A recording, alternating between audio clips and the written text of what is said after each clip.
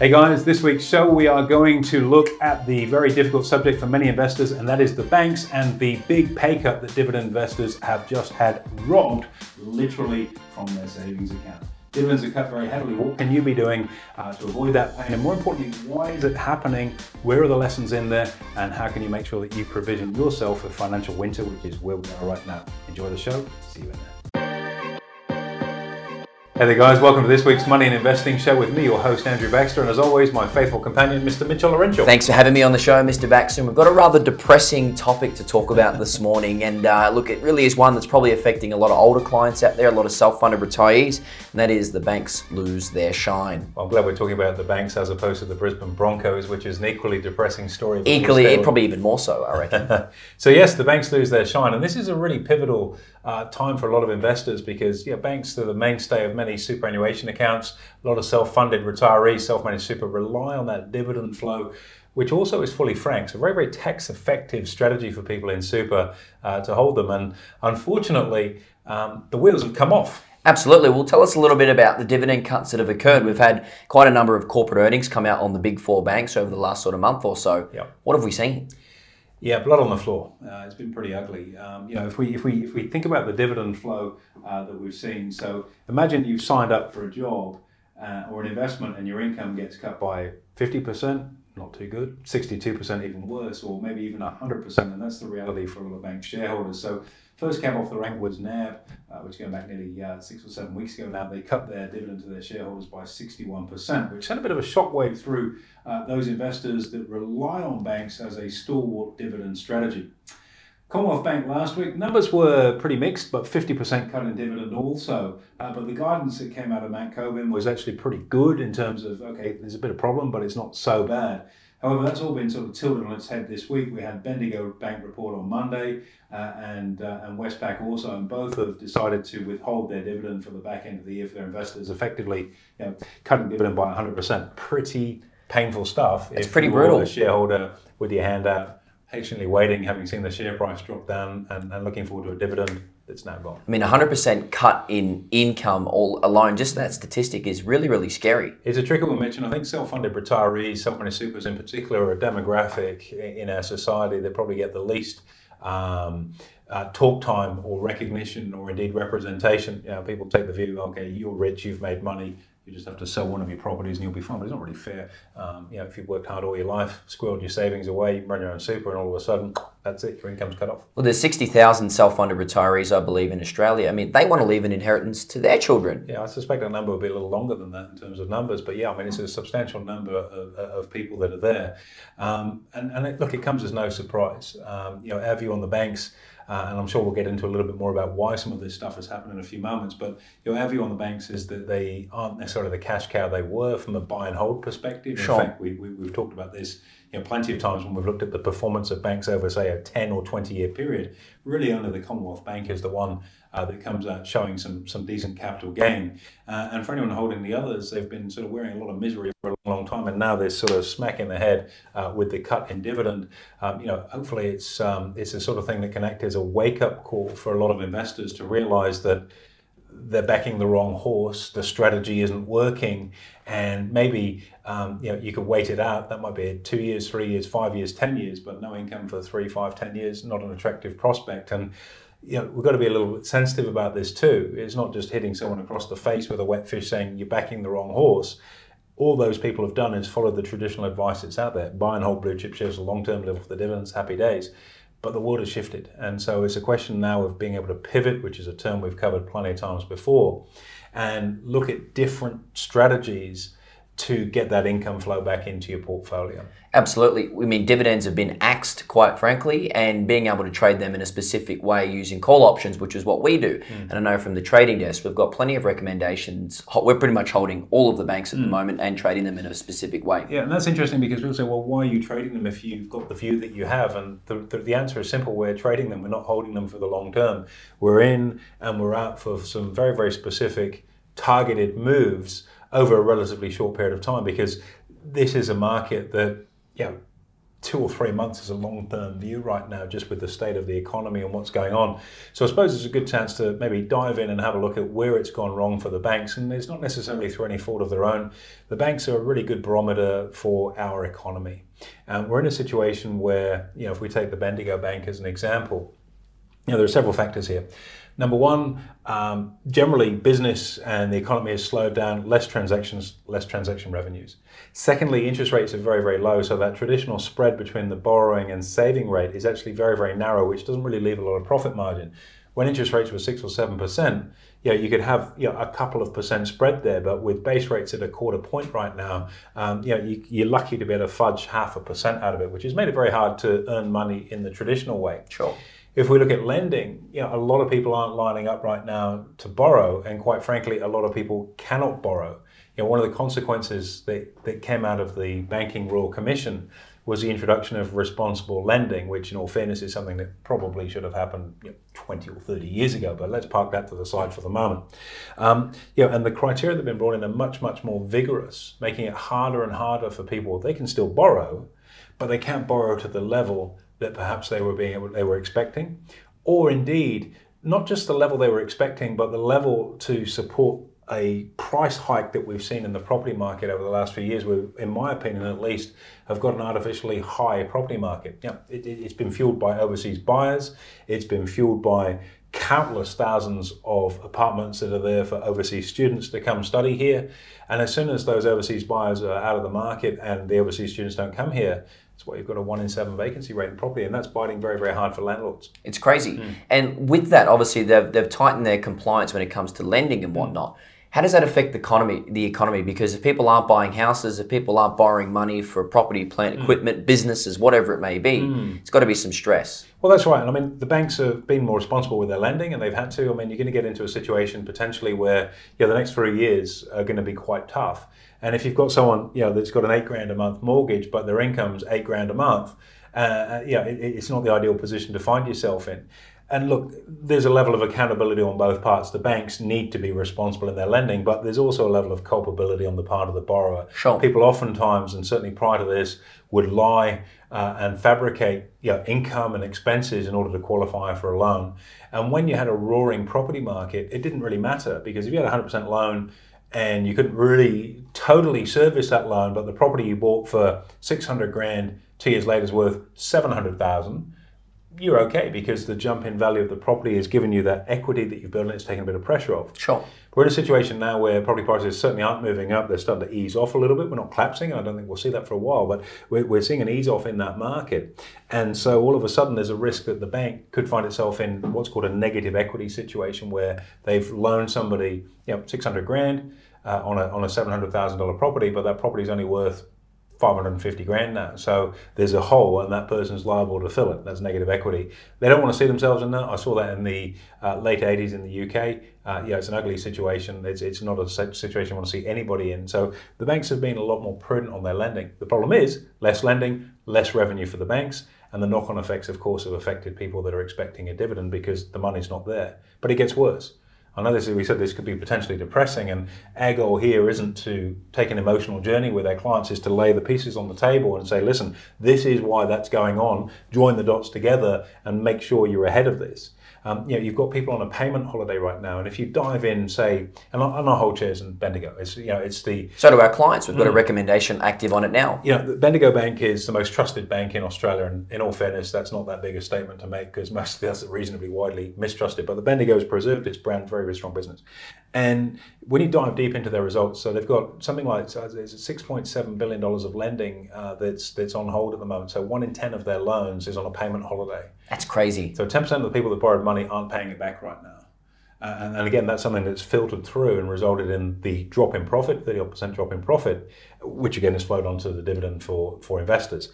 And they've cut the dividends as quickly by 100%, haven't they, Bendigo? Wow. And absolutely the right call. Wow. And look, you can have a knee-jerk reaction to these things. And again, this is why it's so important to lay the pieces on the table and be objective about this and see what's actually going on. And I guess, that's the benefit of having experience in this game, which, we've got plenty of.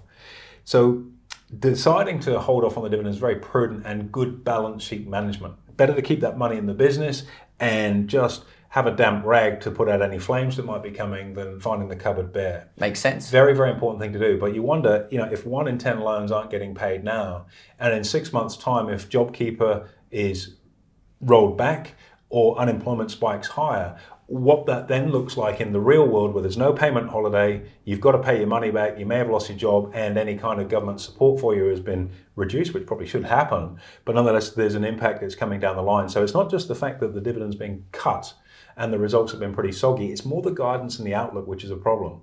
Now, cutting the dividend, not a bad thing. Now, let's think about Harvey Norman for a moment, which has had a fantastic run through this period of time. It has. And we'll talk about one of their competitors in just a few months' time. Harvey Norman were due to pay a dividend as COVID broke out. And Jerry Harvey is nobody's fool. There's a reason he's a billionaire. He's a very, very astute business operator and a very, very good CEO. An interesting guy too. I spent a bit of time at Magic Millions because he owns Magic Millions, the race days. Oh, there you go. Good fun day at the marquee with him. He's a can very, imagine. very interesting guy. As COVID broke out, Harvey Norman were due to pay a dividend, and they said, no, we're not going to pay it. And investors, in the same way, were up in arms going, hang on, we're banking on this money. And they didn't pay because they said it's not prudent to pay it out right now because we simply don't know what's coming. We're better off holding the money back. Oh, preemptive. And keeping it in the business in case things really do cut up quite nasty so that we can keep the damp rag on the flames. Sure. Now, as things happen, COVID has been phenomenal for their business. And so they've just paid not only the dividend that they held back, but a special dividend to top it up. There you go. But it was the right decision at the time. And I really suspect in the case of the Bendigo, what they've done is absolutely the right decision. Westpac have followed suit and they've cancelled their dividend. That's a bigger issue, being a bigger bank and more widely held. But nonetheless, it's probably the right thing to do under the circumstance. Commonwealth, much bigger bank, biggest bank in Australia. They've probably had a little bit more fat that they could work with there, Sure. hence why they've cut their dividend, but not to the extent that the others have. And I think in that space, the outlook's going to be pretty grim for quite a while. So if we then segue that... Well, the responsible lending is bleeding into the economy. And this is something that you touched on before. It's an extremely important thing. You have to have responsible lending, but all of the stuff that came out of the Royal Commission... Now, you think about the Royal Commission, that seems a long time ago. And really the damage for the banks, it's only really been reputational. There's been no significant financial penalty. You look at Wells Fargo in the US, where there's billions of dollars of penalties. That's a penalty that you're going to feel. And even a regulator here, ASIC, and this is by no means an ASIC bashing session, ASIC had legal proceedings afoot with Westpac for their irresponsible or reckless lending, as they called it. And they've decided not to pursue that particular court case and prosecution because they didn't feel it's the right time in the economic cycle to do it. Great for Westpac. On one side, you can go, Westpac's had a free pass. Shame on the regulator. On the other, you could say, well, look, that's actually probably not a bad thing. If these guys are struggling to keep the wheels spinning right now, having a fairly significant litigation and potential big fines coming along the way is just another thing that's going to affect the running of that business. And you can argue both sides. That's not the purpose of today.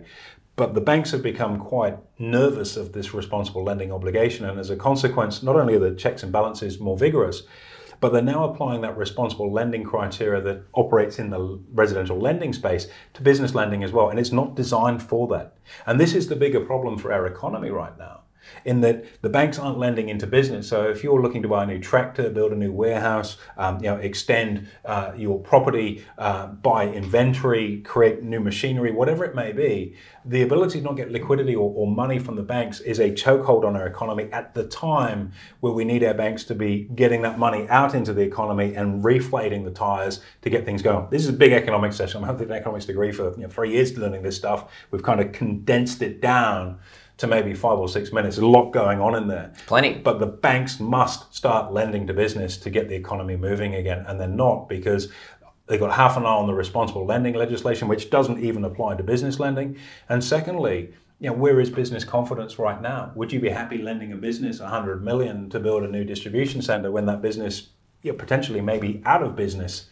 If you've got a distribution center and the state borders are closed, for example, how do you handle that? You have to be pretty careful. Where do you see that? Where do you see it going long term, say 6, 12 months time? I think you're going to see a little bit of pressure coming. The Reserve Bank governor, normally fairly quiet. You wouldn't expect these kind of comments coming out of the RBA governor. And it's an interesting one. Some of the loans that banks make should fail. That was his position. Otherwise, you're not lending. Otherwise, you're not lending enough. That's exactly what his philosophy was. Some are going to fall over, and that's just the natural course of lending money. But if you've got nothing falling over, you're not lending enough. And I think that was a bit of a veiled dig to say, get some lending going on. And it'll be very, very interesting to see what both APRA and the RBA do to try and push that money flow, because heck knows, if you're in business right now and you need access to funding, it's critical that the bank turns on the tap rather than hoarding the cash. Okay, now just to build on that, what's your long-term prognosis? Say, forget about 6 or 12 months' time. What about 5 years' time? Well, gee, I mean, 6 to 12 months is a long time at the moment. I know. No, I think we're in for a rough trot. Personally speaking, I think we are going to see a reasonable correction in the property market. And I'm not saying that because we advocate shares. I invest in property as most people do. The reason I think we're going to see that is, number one, our property market has been artificially stretched up by overseas buyers, principally from China, and we're not seeing any overseas buying. It's shut down by 96%, something like that. It's catastrophic.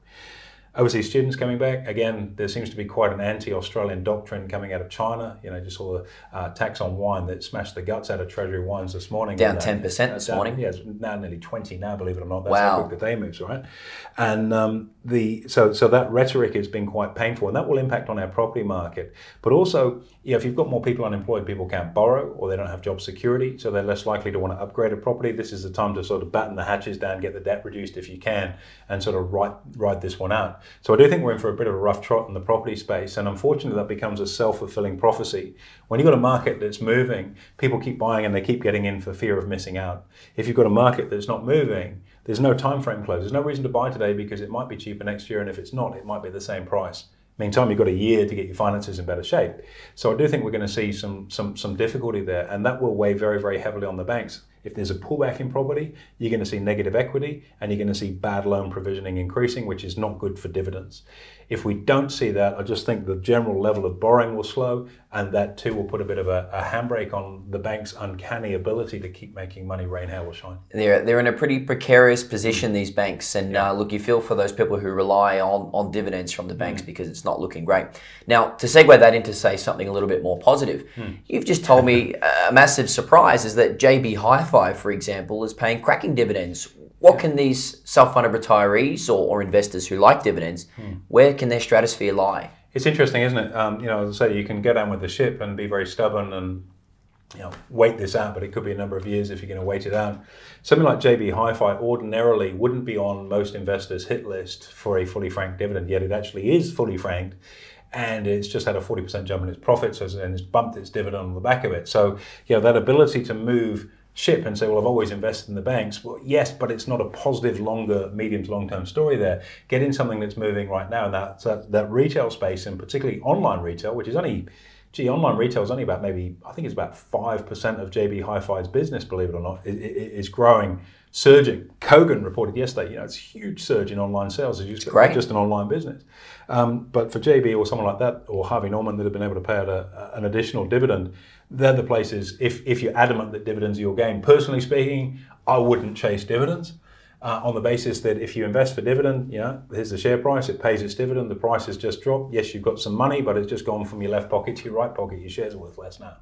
And so you've got some income, but your assets are worth less. Crazy strategy, but heck, that's what most people see is the only way to play the stock market. Sure. So instead, we talk about covered calls, cash flow on demand, our strategy.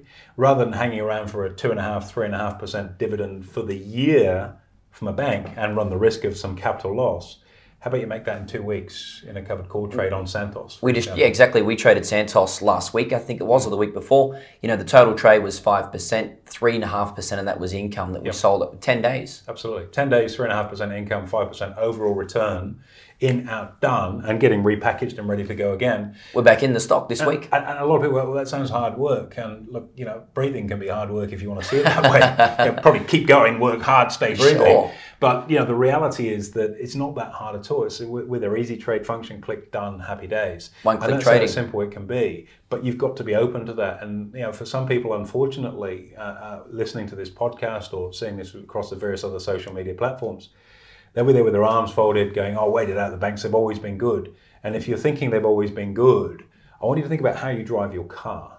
Do Do you spend your time looking at the windscreen at what's coming forward when you're driving along, what's coming towards you? Or do you spend your time dwelling, looking in the rearview mirror, dreaming about what used to happen or what you've just driven past? I hope you're looking forward, put it that way. Well, I certainly hope that too. And for investors, they have to be forward-looking. And the forward-looking view for the banks on any kind of metric in the current economy, with the current with the current regulatory guidelines on responsible lending, weaker property market, higher unemployment, it cannot look good.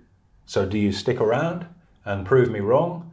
Or do you try something new and prove yourself wrong? And that's really, really confronting, because admitting that what you're doing isn't working as well as it could is a huge crushing blow to your ego. And one of the things that we espouse as professional investors is this whole game has got nothing to do with ego or feeling, it's got to do with results. Do you want to be right? Do you want to be rich? Couldn't put it any sharper. You've told me that plenty of times. And this is about backing the right horse. And one day, buying and holding banks for dividend may come back into the play. It's not there now, and it is very, very unlikely, based on what we're seeing right now, to be something that's a tenable, profitable, working strategy for Australian investors. And forget about the franking credit. You're better off getting something that's unfranked and paying some tax, because that means you're making money, than holding something that's going down with the ship. And I really hope that message gets through. We're not trying to be arrogant. We're not wagging the finger saying we told you so. We're just saying take action now, because things aren't going to change. It's our moral obligation. We've got to steward our clients in the best way possible. Exactly right. Look, we're coming to the end of the broadcast, AB, and look, I guess the message is get educated and get equipped. But are there any final words to finish off the broadcast? It's really confronting. We are in the most uncertain times I think a lot of people have seen for a period of time, and this is a particular problem for people that are coming into retirement, because your earnings capacity is coming to an end and you're going to have what you've got and that's it. If you've got property in your portfolio, your yields have been decimated because your tenants haven't had to pay rent for 6 months. That's going to affect you. This is the time to be very, very nimble and refocus your strategy. And whilst that's confronting, no, we've always done bonds. Yeah, we've always done all right out of property. Oh yeah, the Commonwealth, we love their dividend. That's nice. But it's not going to carry on working. And sometimes stepping out of your comfort zone to something that's less familiar is a must. Because if you don't, you're gone. Now, you want to put a really stark example of that? Say, I've always invested in Blockbuster Video. It's a great business. Everyone gets their DVDs every Friday, probably 2, 3 happy days. Why change anything? Well, why change? Because the world in which it operated changed. And if you stayed in that business, you were gone. And if you weren't in that business and you moved across to what's coming next, which in this case was something like Netflix, then you've made an absolute mozza. It's not about being stubborn. It's not about always doing what you've always done. You know the saying, if you always do what you've always done, you'll always get what you've always got. Well, if you always do what you've always done in holding bank stocks, you're not going to get what you always got, because there's no dividend coming. Don't wait for the surprise and go, I wasn't expecting that. You've been told it now from someone that's a hard-nosed professional trader. It ain't my first rodeo. Listen to what the message is on here, because as you say, our goal is to be able to steward our clients and get them in front of this so that they can continue to enjoy regular income and manage risk, as opposed to going down with the ship. It's a fairly direct message, but it indeed is an important one, because this is people's future that we're playing with right here. Get fired up on it, Mitch, because this is what drives us day in, day out. We love what we do, we believe in what we do, we help our clients, and it's not our job to convince other people. You've got to realize this for yourself, and if you're not, you're wearing blinkers, and that ain't going to end well. Well, here you go. Thank you, Mr. Baxter. It's been an absolute pleasure. Plenty of good information out there, as hard-hitting as it was, so thank you very much. Pleasure as always, Mitch. Well, there you have it, guys. Plenty of controversy in there. Make sure that message sits well with you. Take action. Don't go down with the ship. More importantly, give us a review and a rating, and we'll see you in next week's show.